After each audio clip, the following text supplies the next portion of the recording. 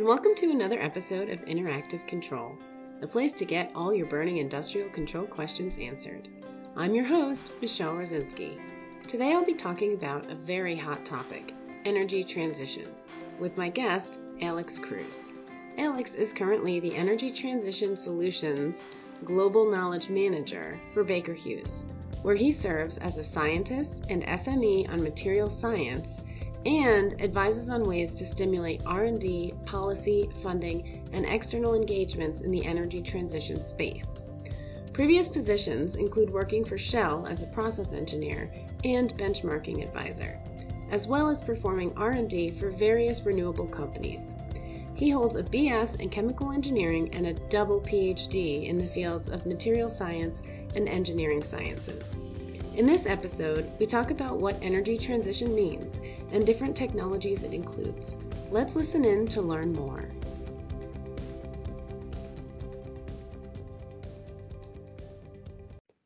Hi, Alex. Thank you so much for joining us and being on our show today to talk about the energy transition. Thanks, Michelle. I'm so excited to be here with you today. Awesome. I'm excited to have you and learn more about this very relevant topic. So to get us started, can you talk about how your role or past experience has led to your knowledge of the energy transition? Of course. I am a chemical engineer by background, and I would say I had a glimpse of all of the different facets of the energy sector. So I worked for Shell, for an oil and gas company for a couple of years before moving to R&D of solar cells, actually, so renewables. And then I did my PhD on energy materials, so material science and technology.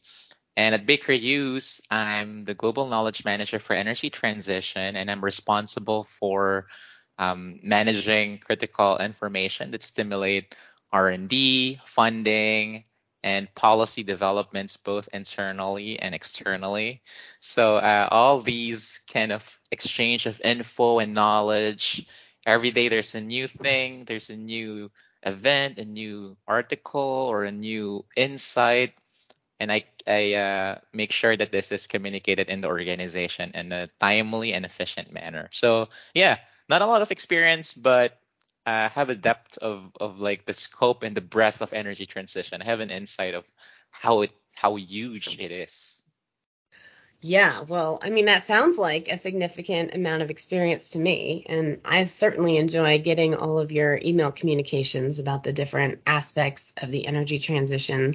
If you don't mind my asking, what was the focus of your PhD? So it's in materials science and engineering. So I developed a process for a porous material. It's called metal organic framework. So you can think of it as nano sponges. So very small scale sponge, about 100,000 times smaller than the diameter of a human hair. And what this Wow. technology does is that you can fine tune the pores of the sponge so that you can fit in a molecule you want to kind of encapsulate. So we're talking about carbon capture. You can fine tune the size of that window for CO2. You can put it on a sensor so that you can develop, like a CO2 sensor for air quality monitoring, or even in your smartphones where you can breathe in it and you can check whether you have early signs of diseases, or maybe put it on a food, like to check whether it's spoiled or not. So there's really a lot of applications, and I've dealt mostly with the fundamental chemistry and engineering to actually put those on electronic devices or on reactors. Wow, that is super cool. I'm so glad I asked. Thank you. Yeah, no, thank you. So when we say energy transition, we hear that term a lot these days. Can you level set on what that means and why it's relevant to control system users? All right. So maybe a little bit of kind of history first for energy transition. So it Sure. actually started, it was originally defined as a pivot for the energy sector to go away from the traditional sources to renewables. But then society realized that energy transition is much more than the energy sector, like, right? Like we use oil and gas resources, our energy, infrastructure, not just to power homes, but also to manufacture different um, commodities and also power infrastructure like hospitals and universities. So it's really all encompassing, right?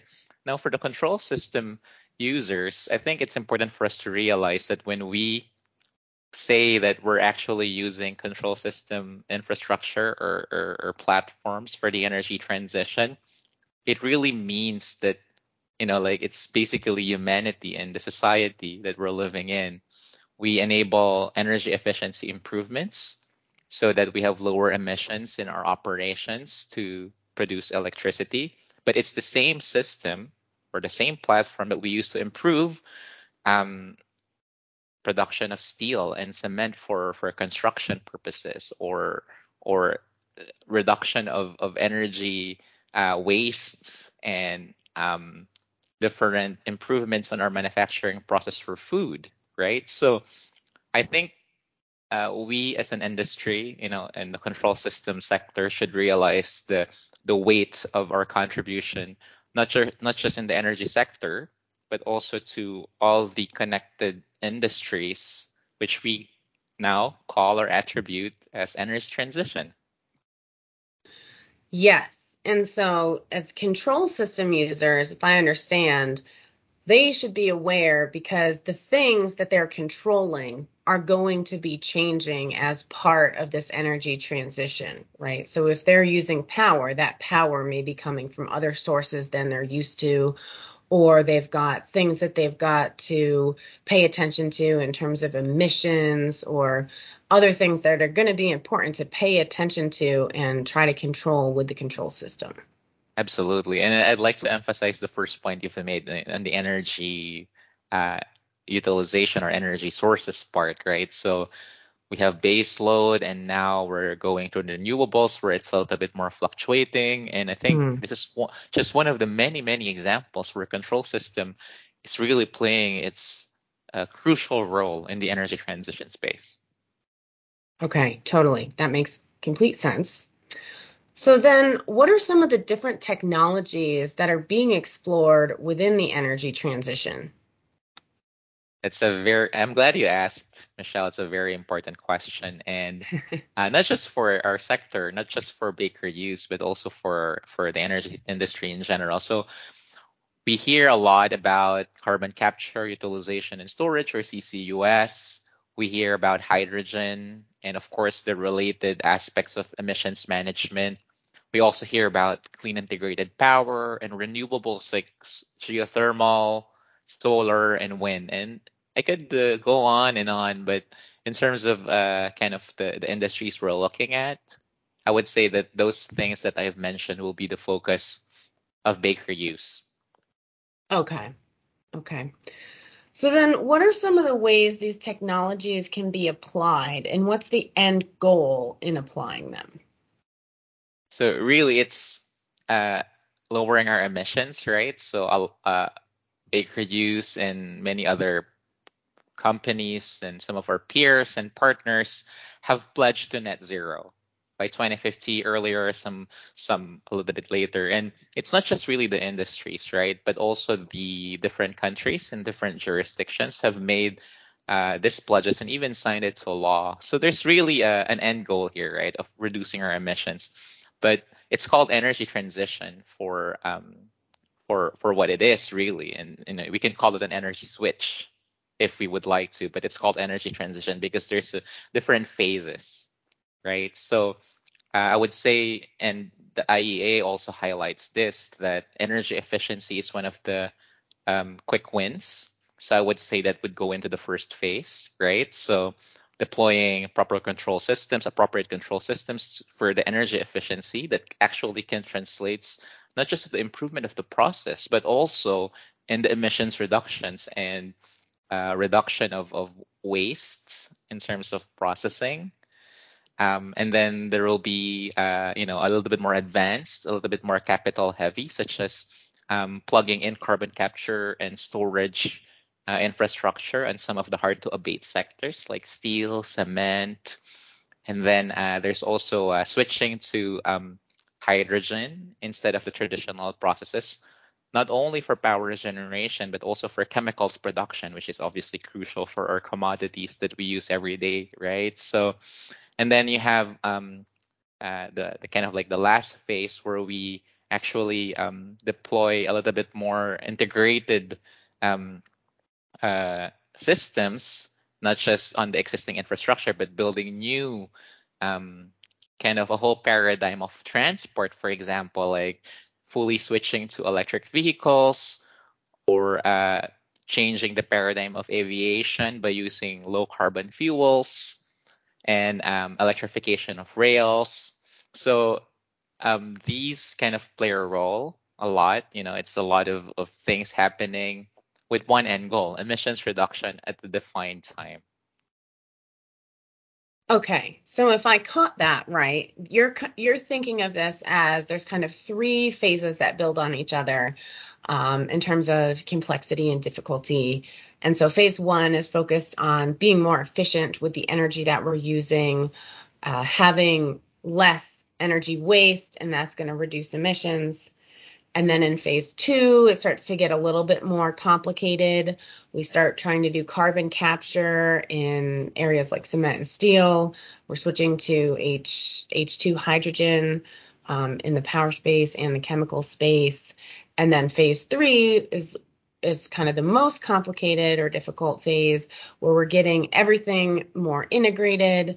We're changing over our transportation industry to use electric vehicles, more efficient aviation fuel, and electrifying rails, right? That's basically what you said. Yes. So when I said Okay. phase one, two, and three, it's not necessarily mean like we have to wait for phase one to finish before phase two. Mm. And a lot of the activities in phase two and three, if for the lack of a better term or kind of tag on it, is already happening, right, in different parts of the world. So it's really a mix of those three, and depending on where you are, how strong government policies and the different players in the industry are in your country, it will be a little bit of mix of everything, and it will take different timelines for these phases to mature. Yeah, yeah. So there's some parts of all of these phases happening somewhere right now. Yeah. Yeah, absolutely. Gotcha. Okay. So then we try to keep this podcast pretty vendor agnostic, but it is a Nexus Controls, which is a Baker Hughes business podcast.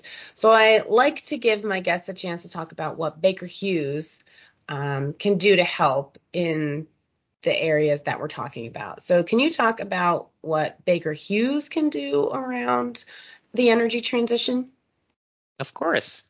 I'm sure the other guests in the Nexus Controls podcast were able to articulate a lot of the technology offerings of Baker Hughes, right? So it's really no question that we're an energy technology company very much able to offer technical capabilities, both equipment and human capital, to solve some of the most pressing needs, especially in the energy technology space. We bring a little bit more color to that in terms of the energy transition space. I've mentioned a lot of technologies, a lot of scenarios in the last couple of minutes, but energy transition is a team sport, right? And when I say team, it's not just the people and the companies, but we also have to involve other stakeholders, such as our academic partners, our research institutes, our policymakers. And we try to help our customers understand the different policies and the different jurisdictions where we operate and kind of help them to provide the best possible solution, not just in the near term, but also in the medium and long term, right? So it's not really anymore about like getting the highest profit and margin, right? So now being sustainable, it's not a nice to have, but a must have. It's not anymore a social license to operate, but even a social license to exist in some countries, and it will soon be in many parts of the world in the next couple of years. And with that, like it's not about it's not about penalizing, right? There's also a different side of the coin, which is incentives, right? So it's important for us as a company, as an energy technology company, to team up with like-minded organizations and companies to come up with solutions for various gaps in the energy technology space, access funding and incentives given by the governments to actually, like while the cost is still quite high for some of these technologies, then governments can be able to offset that until we're both on our feet with our peers and our collaborators. So yeah, so just to summarize, really we understand policy. We have a strong policy team in the energy transition team at Baker Hughes. We also have a strong funding team who continuously look for potential partners and collaborators in different parts of the world to access the incentives and the opportunities that governments and policymakers provide to make this happen.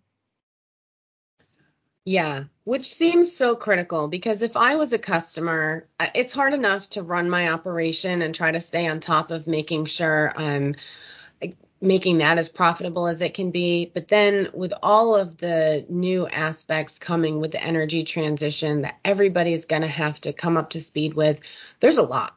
I see your emails, and even just reading your summary emails can be overwhelming, let alone all of the different webinars or talks or articles or papers that you've gone through to create these summaries.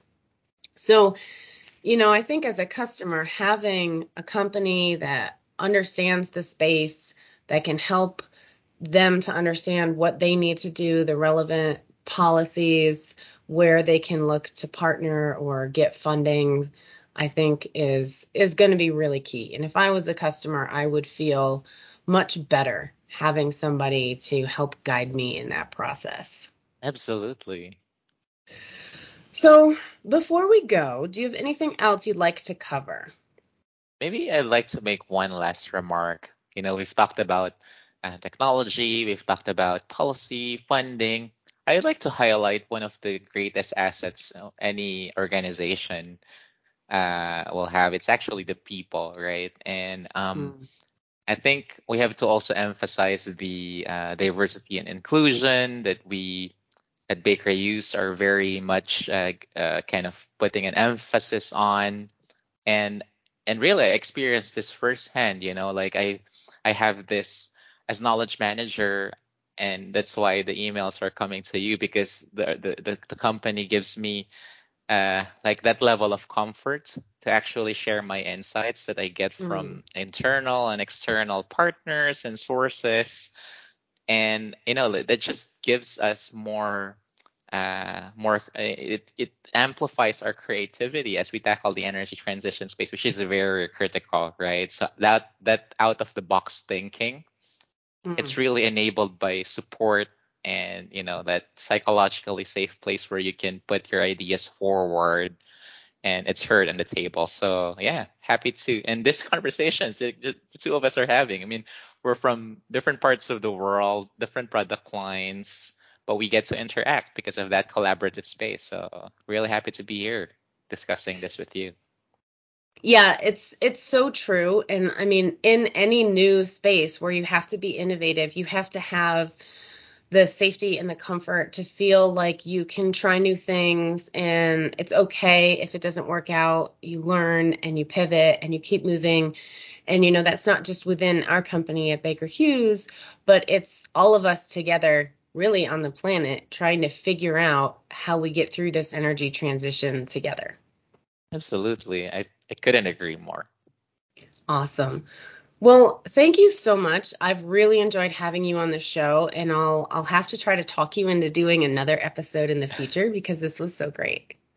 Happy to be here, Michelle. See you soon. Thanks. Take care. Bye. Bye.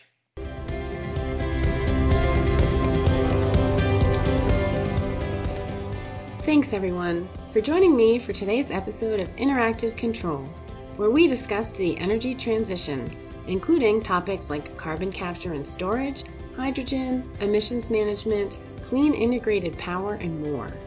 We at Nexus Controls hope you found this discussion helpful. If so, please subscribe to our podcast and tell all your control friends about us. You may also want to check out our website at nexuscontrols.com, where you can learn more about how we can support your energy transition needs. Lastly, don't forget the title of this podcast is Interactive Control for a reason. If you have a topic you'd like us to cover that we haven't yet, or if you'd be interested in being a guest on our show, please send me a message over LinkedIn or email me, and we'll do our best to cover it in a future episode. Thanks again, and bye for now.